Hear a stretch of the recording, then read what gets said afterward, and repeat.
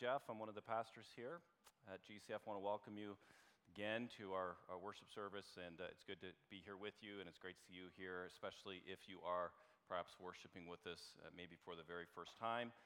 Happy Reformation Day, Reformation Sunday at least. I love your costumes. You guys look great.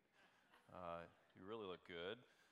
We exist as a church to glorify God through gospel-centered worship, evangelism, discipleship, and community. And so this being on the church calendar, Reformation Sunday, tomorrow being Reformation Day, October 31st, really the beginning of the Protestant Reformation over 500 years ago, and really the rediscovery over 500 years ago of this beautiful gospel that we love, that we profess, that we proclaim. And so it's a joy to be able to open up God's Word. One of the ways that we rejoice in the gospel is to hear the Word of God. And so it's just what we do as faithfully as we can. So with that, Mark chapter 7, the words will be up on screen here behind me. Mark chapter 7, and our text today is starting at verse 24 and going through verse 37. Mark chapter 7, starting at verse 24. If you're able to, please stand as I read God's word. Mark 7, starting at verse 24. And from there he arose and went away to the region of Tyre and Sidon, and he entered a house and did not want anyone to know, yet he could not be hidden. But immediately a woman whose little daughter had an unclean spirit heard of him and came and fell down at his feet. Now the woman was a Gentile, a Syrophoenician by birth, and she begged him to cast the demon out of her daughter. And he said to her, "Let the children be fed first, for it's not right to take the children's bread and throw it to the dogs." But she answered him, "Yes, Lord, yet even the dogs under the table eat the children's crumbs." And he said to her, "For this statement you may go your way. The demon has left your daughter." And she went home and found the child lying in bed, and the demon gone. Then he returned from the region of Tyre and went through Sidon to the Sea of Galilee and the region of the Decapolis. And they brought to him a man who was deaf and had a speech impediment. And they begged him to lay his hand on him. And taking him aside from the crowd privately, he put his fingers into his ears, and after spitting, touched his tongue. And looking up to heaven, he sighed and said to him, "Ephphatha," that is, "be opened." And his ears were opened. His tongue was released, and he spoke plainly. And Jesus charged them to tell no one. But the more he charged them, the more zealously they proclaimed it. And they were astonished beyond measure, saying, "He has done all things well. He even makes the deaf hear and the mute speak." This is God's word for us today. You may be seated. Join me in prayer. Our great God and Heavenly Father, my prayer this morning is simple. Speak to us. Continue to speak to us, O Lord, and give us ears to hear. For if we do not hear from you this morning, Lord, we will have wasted time. And we will leave here in much the same way as we entered. So speak, Heavenly Father. Give us ears to hear your voice, I pray. And do this, Lord, for the sake of your great name and the glory of the gospel. In Jesus' name I pray, amen. I'm bored. We've all heard those words. Many of us have said those words at some point, maybe even this last week. I'm bored. And if you're hearing words like that, depending on who it is that is speaking those words to you, depending on the nature of the relationship you might have with this person who is expressing their boredom to you, you might respond by saying something like, "Well, listen, there are far worse things in life than being bored.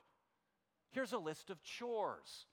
God has heard your prayers. He's relieving your boredom. It's a miracle." But what should you do if you find yourself bored with Jesus? What if the good news of the gospel is getting a bit stale to you?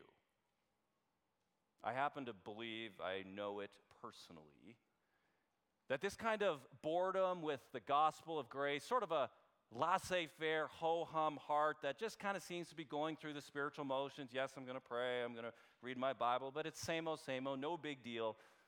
Well, that actually is a big deal. And that actually can be a big problem for many of us.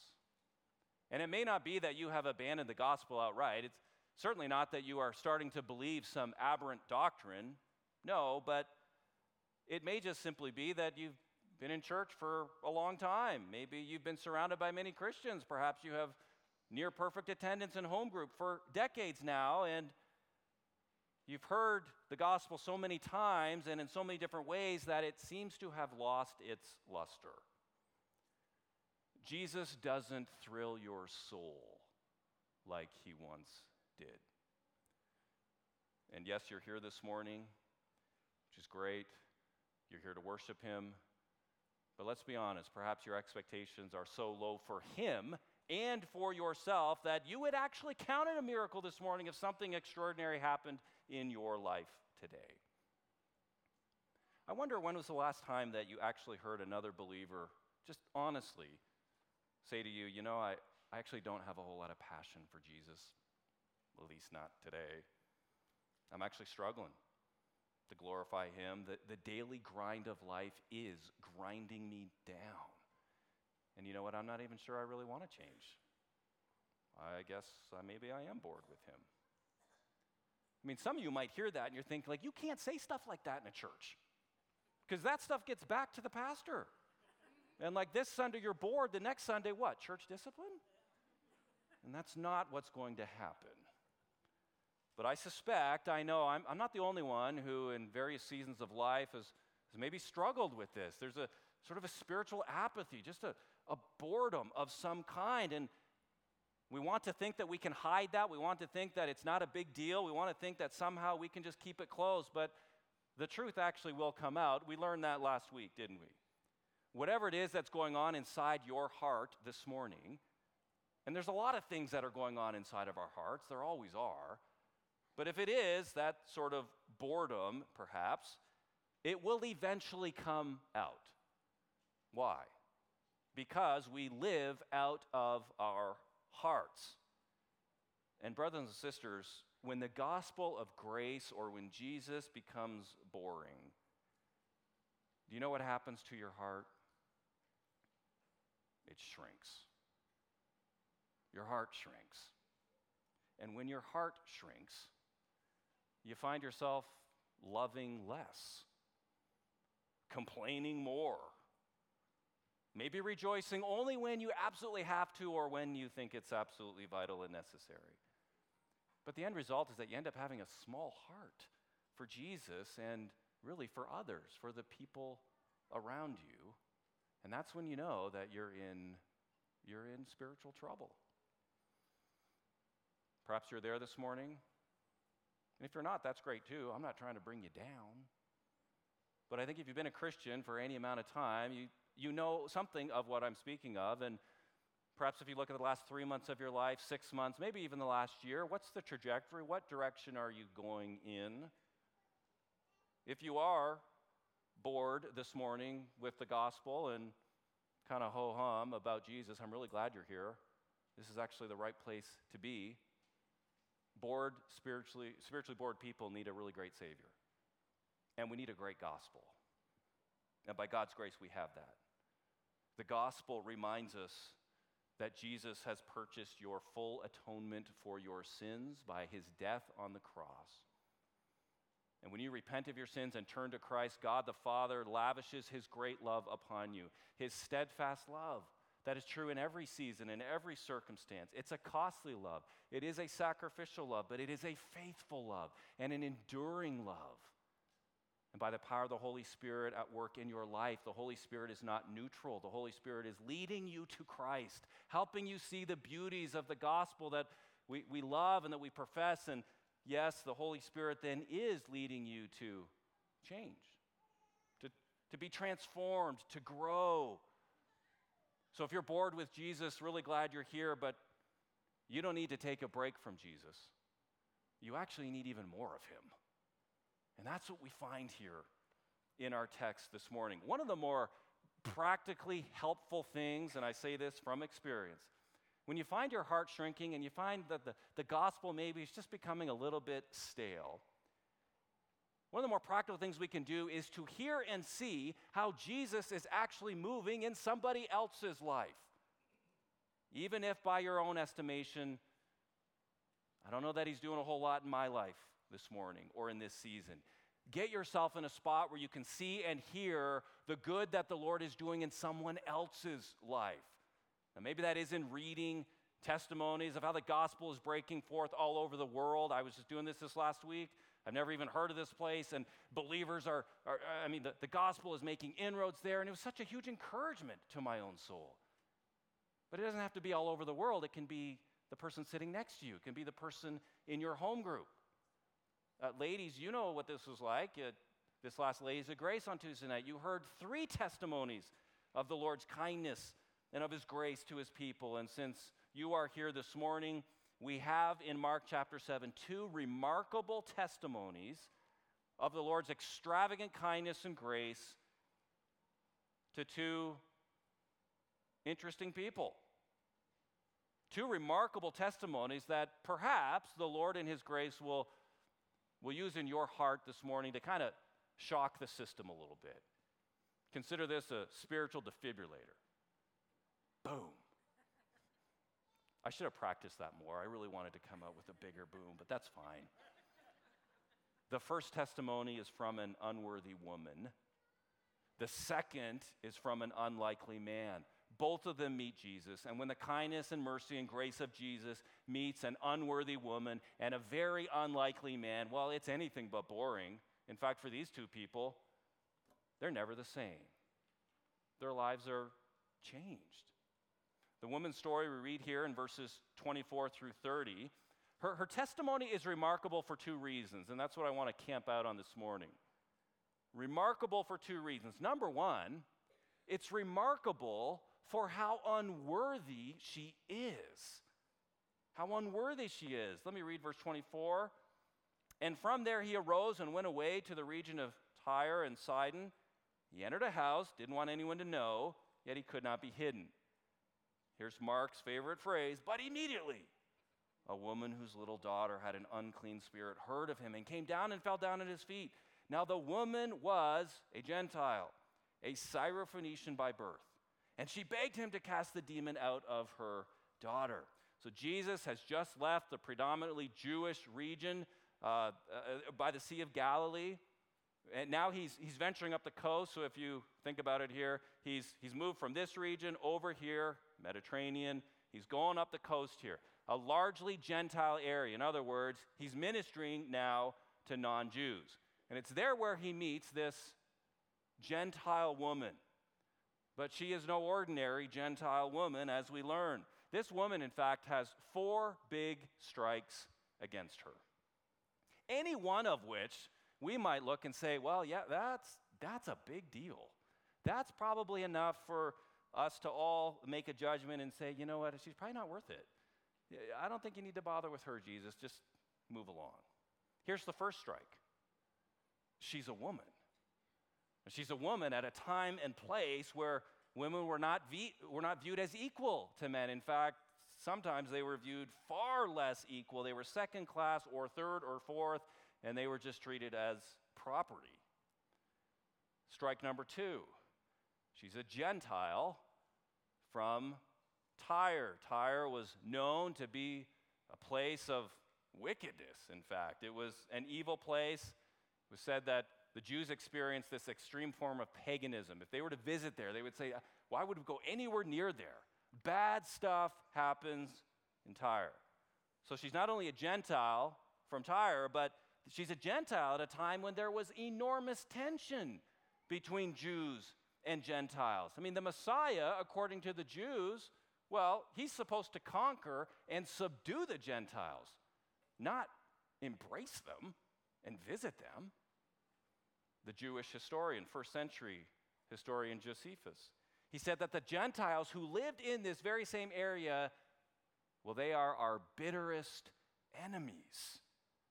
So the Gentiles that he's speaking here are the very people who fought against the Jews some 200 years earlier in what was called the Maccabean Revolt. And from that time, it's not like they fought once, they settled all their differences, and they're having potlucks together.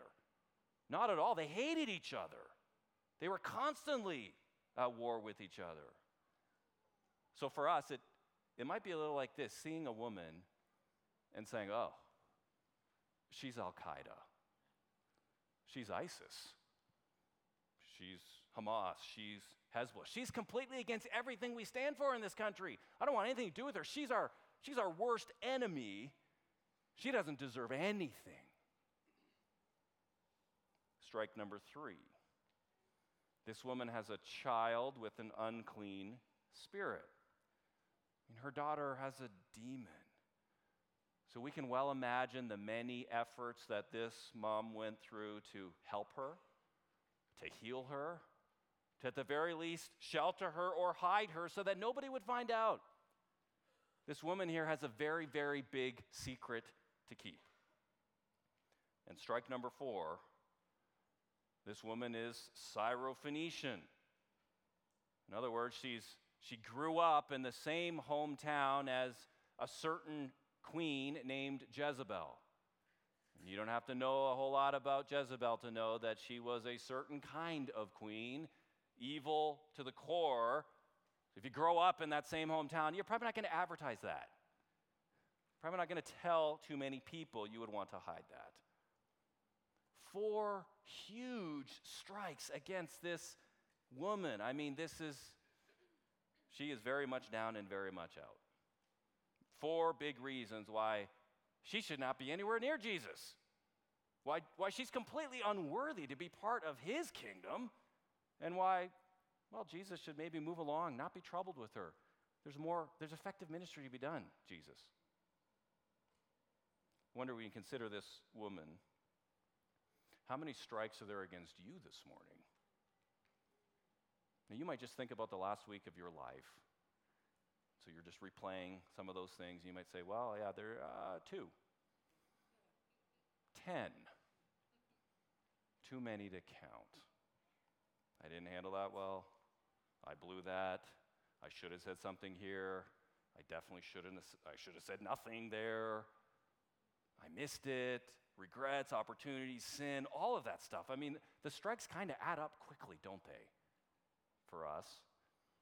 Now, I know some of you might be here, and maybe you've been raised in the church, and you haven't done anything that would be scandalous to your family or bring ill repute to your family name. That's great. You've perhaps been in church every Sunday, except for those 2 Sundays you were sick in junior high.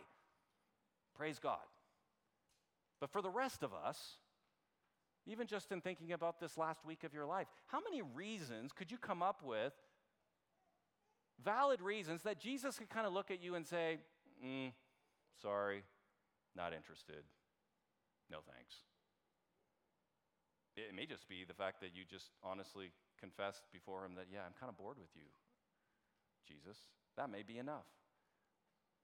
But you may have far more reasons than even this woman did. Because the truth is, brothers and sisters, on our own, we are unworthy. We're all unworthy to come close to Jesus, to be anywhere near the King of Kings and the Lord of Lords, just like this woman. But her unworthiness is just half of her testimony. It's just half of it. Notice what she does in her unworthiness. You would think that someone who's got all those strikes against her would run away, would hide, would just want to get away, not be near anybody. But in fact, it is her absolute unworthiness that didn't keep her from Jesus. It's her unworthiness that drove her to Jesus, to fall down before him and to beg him for help and mercy. I mean, this woman understood she was unworthy. Nobody needed to tell her that. But it didn't seem to matter to her. And as she soon discovered, it actually wasn't a deal breaker for Jesus. And here's the second thing we notice then about her testimony. Yes, we see her absolute unworthiness. But you know what else is remarkable about this unworthy woman? her faith. Her remarkable faith to even approach a Jewish rabbi was socially unacceptable. And isn't it interesting? I mean, she does way more than just sort of saunter up to Jesus and just kind of hang out. Way more than that, verses 26 through 30. And she begged him to cast the demon out of her daughter. And he said to her, let the children be fed first, for it's not right to take the children's bread and throw it to the dogs. But she answered him, yes, Lord. Yet even the dogs under the table eat the children's crumbs.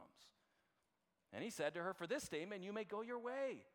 The demon has left your daughter. And she went home and found the child lying in bed and the demon gone. Isn't it interesting that the actual healing of her daughter it's kind of an afterthought for Mark. It's incidental. It's going to happen, and it does. But really what Mark focuses our attention on here is the conversation between this unworthy woman and Jesus. That's what we're to note. And at first glance, we read this, and don't you all just think, did Jesus just insult her? It seemed, yeah, he just called her a dog. So I suppose if you're kind of bored with Jesus, look up the passages in Scripture where Jesus rips into a needy woman and calls her a dog. Then he becomes less boring. But what's actually going on here?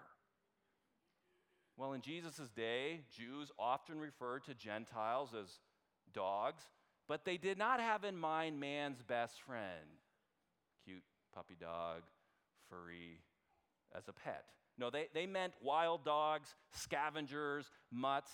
Think actually more like a raccoon, where I don't know that raccoons serve any purpose, but they're freaky, they're weird, they're scary, they have eyes, they fight, they're never satisfied. That's kind of what this is. That's how Jews refer to Gentiles.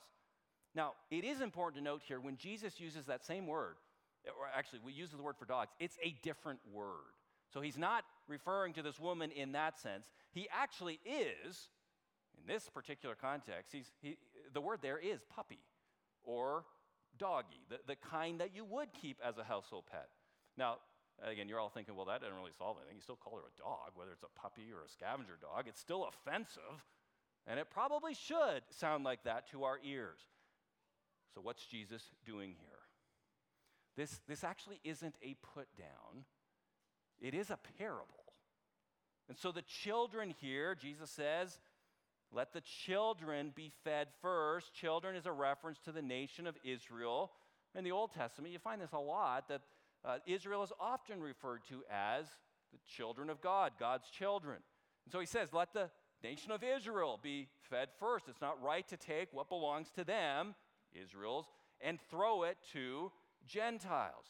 So in other words, Jesus is saying, hey, listen, I really need to feed my family first, but your turn is coming. So hang on. Don't go anywhere. I mean, Jesus understood his mission was first to bring salvation to the Jews, and then after that, yes, to the whole world.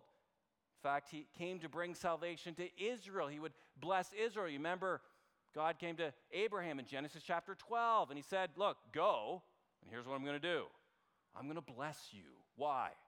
Not just for your own sake, Abraham, so that through you all the nations of the world would be blessed. That was always the plan here. So what Jesus is doing with this woman, he's testing her. He's actually kind of pushing her buttons a lot. He's purposely engaging her. He's not putting her down, but he's inviting her into that dialogue. He's inviting her into that conversation. He wants to draw her out.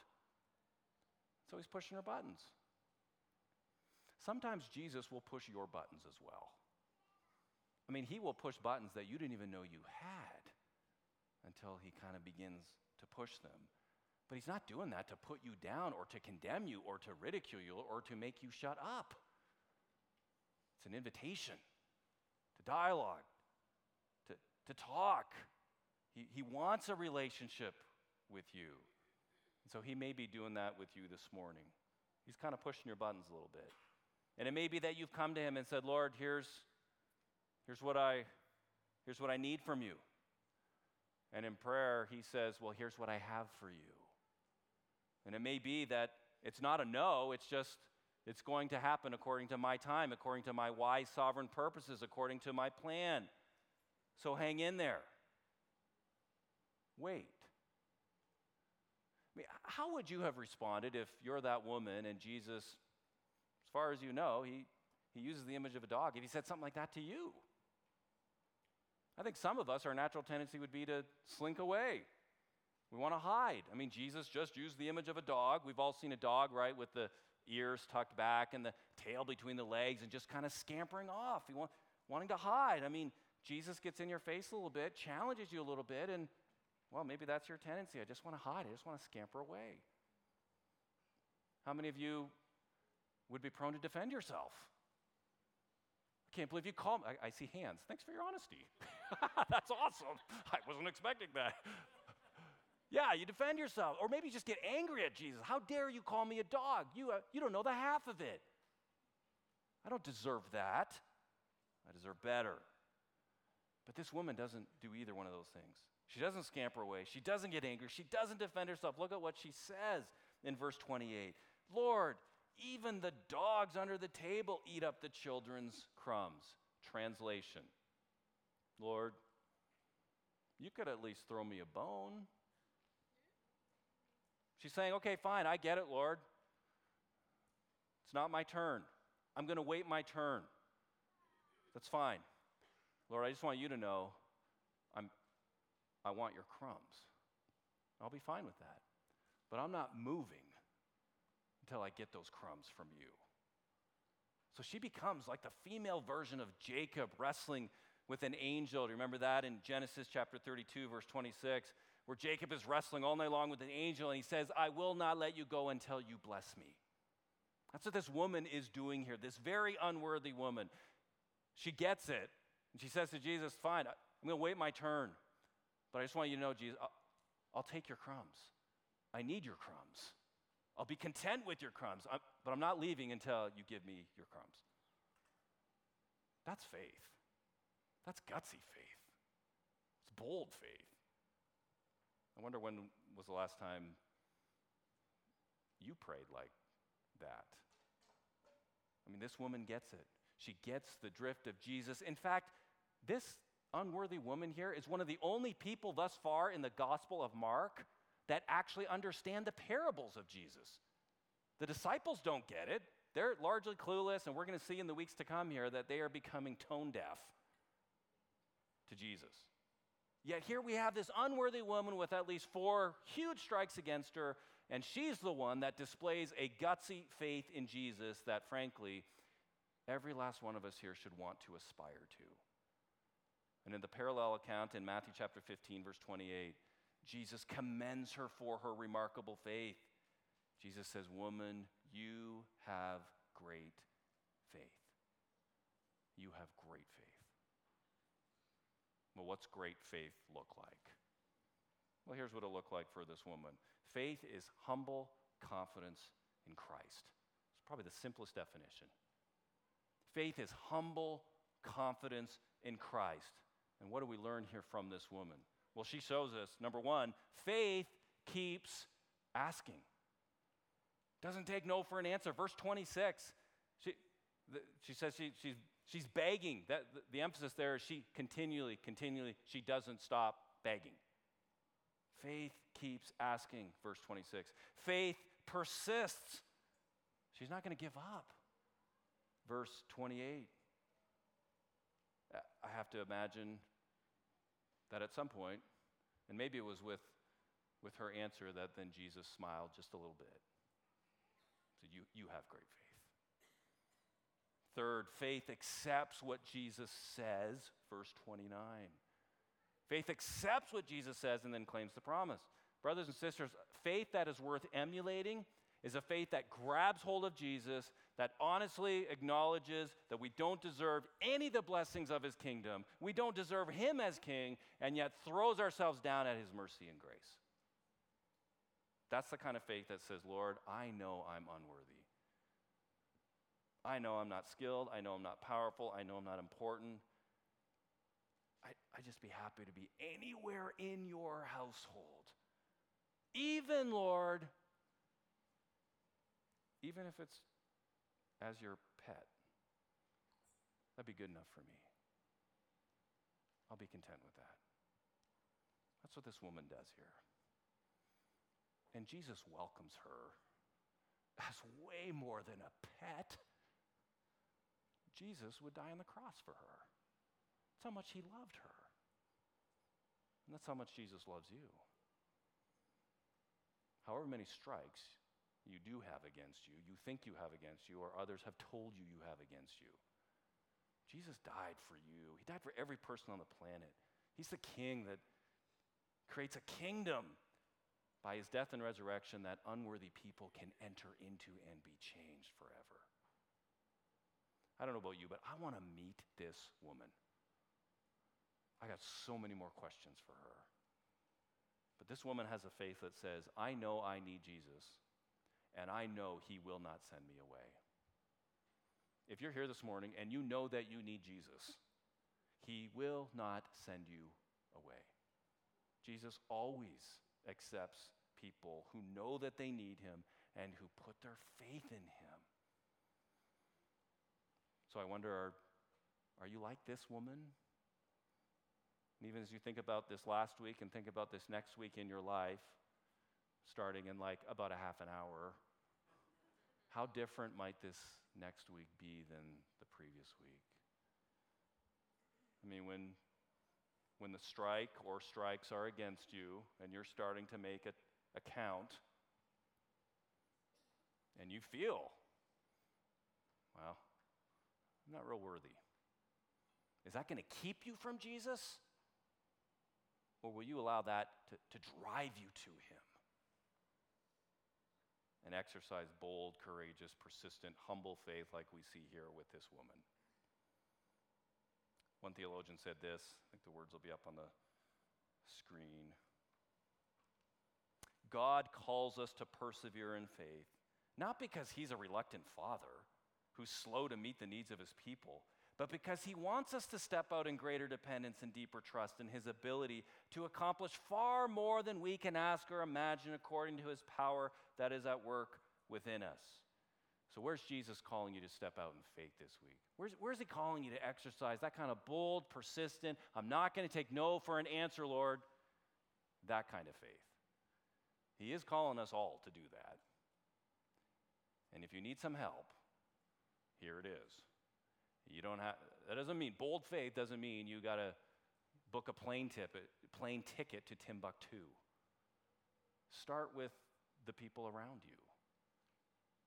That's where he's calling all of us to exercise that kind of bold, humble, courageous, persistent faith. It's the people in our homes. It's the people we see. It's in the routines of life. It's in the grind. There's a place to start.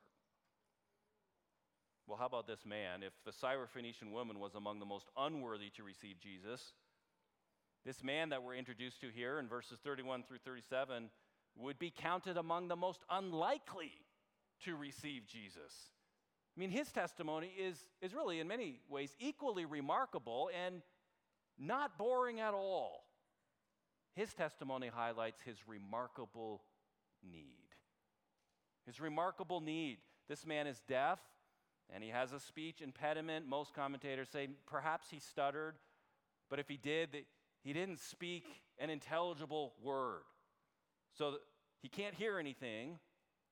Nobody can understand him. And when he tries to speak, nothing of any intelligence comes out. Now, there is much stigma even in our day surrounding the deaf and the mute, but even more so in the first century. I mean, this man was, by all accounts, forgotten. He's ignored. Can you imagine his testimony? I mean, could he speak? But at least internally, nobody gave me the time of day. Everybody thought I was just useless. Nobody made eye contact with me. Nobody smiled at me. Life was just passing me by. And then I met Jesus. And so there's great drama here in actually what goes down and what Jesus does. Remember through the Gospel of Mark here, we've seen how when Jesus, oftentimes in many of his healing miracles, he just says a word. And most of the time, vast majority of the time, somebody is healed, just a word. It's very simple, at least according to Jesus, and it's very public. This is a little bit different. With this man, it's private, but it's no less dramatic. Verse 33, Jesus takes this man aside privately, away from the crowds, away from the people, and notice what Jesus does. Sticks his fingers in this deaf man's ear, spits, puts his hand really on his tongue, in his mouth, and then he looks up to heaven. I mean, Jesus is very tactile, isn't he, with this man? And the image there is just, it's kind of odd. You think, what's he doing there? Well, I'll tell you what he's doing. He's actually speaking the language of this man. Speaking words is not going to do anything to this man. He didn't hear yet. So Jesus is communicating. He's signing is what he's doing. It's in sign language. He's communicating through his movements exactly what he's going to do for this man who is in great need. Jesus didn't have to do that. I mean, he can do anything. He can have his eyes closed and hands tied behind his back, and he can heal people. He doesn't have to say a word. But he touches this man. What great mercy. What great kindness. And the very first words that this deaf man hears are the words of Jesus. Verse 34.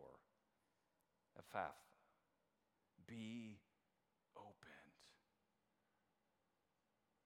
So you might look at that and think, well, yeah, that's just Jesus being Jesus. That's what he does. It is Jesus being Jesus. That is what he does. It's not boring. To speak it is to do it with Jesus. And this man's ears are open. Literally, the text reads that the shackle of his tongue was released. He was in bondage, you might say. And he spoke plainly. And evidently, he didn't stop talking. Verse 36. That'd be the tendency, wouldn't it? If that happened to you, I imagine you'd have a few things to say. And even though Jesus told him and all those gathered around, keep it quiet, again, the bigger picture there of the mission of Jesus, they couldn't resist telling everyone about what Jesus had just done. Verse 38, their testimony is this: he has done all things well. He even makes the deaf hear and the mute speak. If the King of Kings and the Lord of Lords putting his fingers in a deaf man's ear, causing him to hear, sticking his fingers in his mouth, causing him to speak, if that is kind of ho-hum and ordinary and kind of boring to you, I just want to encourage you to keep reading, because you ain't seen nothing yet. It actually gets better in the Gospel of Mark. So if I were you, I would keep reading until the grace of God actually does work its way through the cracks and crevices of your heart. Helps you to see, maybe for the first time or like the first time, the goodness and grace of God for you. Don't stop reading, in other words, until you're convinced that you don't worship a boring Savior. The problem is us. So the problem is your heart that perhaps is dull and desensitized towards your Savior.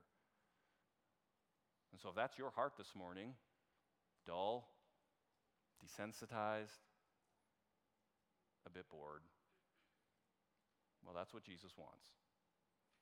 He doesn't want you to act like it's not so. He actually wants you to be honest before him. He can deal with your boredom with him. The most unlikely man here meets Jesus, and in his actions, Jesus reveals his true identity. So again, Jesus is saying to this man, look, there's no magic trick here. Sticking my fingers. Don't think that. This is the very grace of God, the fingers of God, that has healed you. So Jesus, in effect, is telling this man, I'm the one to usher in this new kingdom. It's a kingdom filled with unworthy people, and it's a kingdom filled with unlikely people like you. In my kingdom, the deaf will hear, the lame will walk, the blind will see. You belong in my kingdom. And that's what the prophet Isaiah spoke some 800 years earlier. It's now taking place with this Gentile man, Isaiah chapter 35. Then the eyes of the blind shall be open and the ears of the deaf unstopped. Then shall the lame man leap like a deer, and the tongue of the mute sing for joy. Jesus is God come to earth to bring about salvation, to bring about rescue, to bring about redemption for some very unworthy people. Sinners like us, and some very unlikely people. Sufferers, as we all are. And every last one of us belongs in his kingdom. We need a king like Jesus. Or frankly, we're just not going to make it. Not in this life. And certainly not in the one to come. And so if you keep reading in the Gospel of Mark, do you know what you find? Well, you find this true king who really does love you, bored heart and all. You find this true king who died on the cross for you, who rose again triumphantly for you to give you eternal life. And you find this king who, by the power of the Holy Spirit, has power available for you and for me, so that even if the strikes are against you, even if you've counted yourself out, as a child of God, he's counted you as in. And that's not going to change for all eternity. So maybe you hear these testimonies this morning and you say, you know what, I want to know that Jesus. He's a lot of things, but he's not boring. I want to trust in that Jesus. In fact, I'd be willing to give up everything to follow that Jesus. But I am so unworthy. Can I actually live in his kingdom? Will Jesus accept me? And the answer is yes. So turn to him. Mark chapter 1, verse 15. Repent, turn from your sins, believe the gospel, put your faith in him. One of the challenges I think that we're left with here, one of the very practical challenges that we're left with a text like this, is for us as God's people to be so gripped by these testimonies that our hearts actually begin to grow, so that when we meet and encounter people this week that are different than us, and we will, we actually move towards them, not away from them. When you meet someone this week and their worldview is totally different than what you believe in, like this woman, maybe you would even say, that's my enemy. Or you meet someone who doesn't seem incapable of responding to Jesus at all, like this man. Well, it's tempting just to ignore, move along, say nothing, maybe even get angry with them. But Jesus calls us to move towards them as he has moved towards us in the gospel. So yeah, we fight our flesh in the power of the Holy Spirit. We're not here to win an argument. We're not here to pick a fight. But in fact, we ask God in prayer to give us a conversation with that person. Give us a conversation with some unlikely people and some unworthy people this week. The truth is, if you're kind of bored with Jesus and the gospel is kind of ho-hum, no big deal, and your heart is small, then you're really not going to care too much about anybody. And you're not going to pray either. Spiritually bored people don't pray. That's usually the first thing to go. And so for many of us, if we met a woman like this or a man like this, we might just conclude, she's too far gone. I mean, she's just making bad decision after bad decision. I mean, there's no way that she would ever turn to Jesus. Or there's a guy there.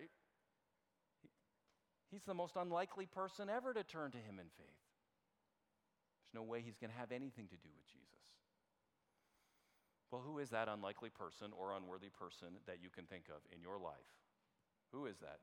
He or she has a name. Pray that God will give you an opportunity this week to have a conversation with them. And some of you know exactly that name of that person right now. You've been praying for them. Don't give up. Persevere in prayer. If there's something we can learn here, brothers and sisters, Jesus does some of his greatest work in the people that we tend to think are the most unlikely and unworthy to ever be open to him. And so if Jesus can rescue an unworthy woman who had all kinds of strikes against her, And if he can move in this very unlikely man's life, he hasn't said a word. Well, he can pretty much do anything, can't he? He can rescue you. He can forgive you of your sins. He can give you hope and a future. He can change this week of your life so that you don't have to live like you did this last week. Kingdom of God is filled with all kinds of unworthy and unlikely people like us. You qualify to come into his kingdom and to find life. Let's pray. Our great God and Heavenly Father, I trust, oh God, that even as we've heard these testimonies this morning, that we would not quickly move on to the rest of our day and just forget what we've just heard, but that we would linger a little bit this morning. Linger around your grace, your steadfast love, the beauty of the gospel. I do pray, Lord, that even now every one of us here would be even just a little bit more aware of our great need for you and how it is that you are the God who actually meets our great need in Jesus Christ. So give us greater faith, Lord. On behalf of my brothers and sisters here, every one of us has challenges, every one of us has prayers that perhaps have not been answered, at least according to what we would desire. God, have mercy. Help us to persevere in faith. Give us opportunities, Lord, to share this hope that we have. And through it all, Lord, build us, edify us, strengthen us. Encourage us in our weakness, I pray. In Jesus' name.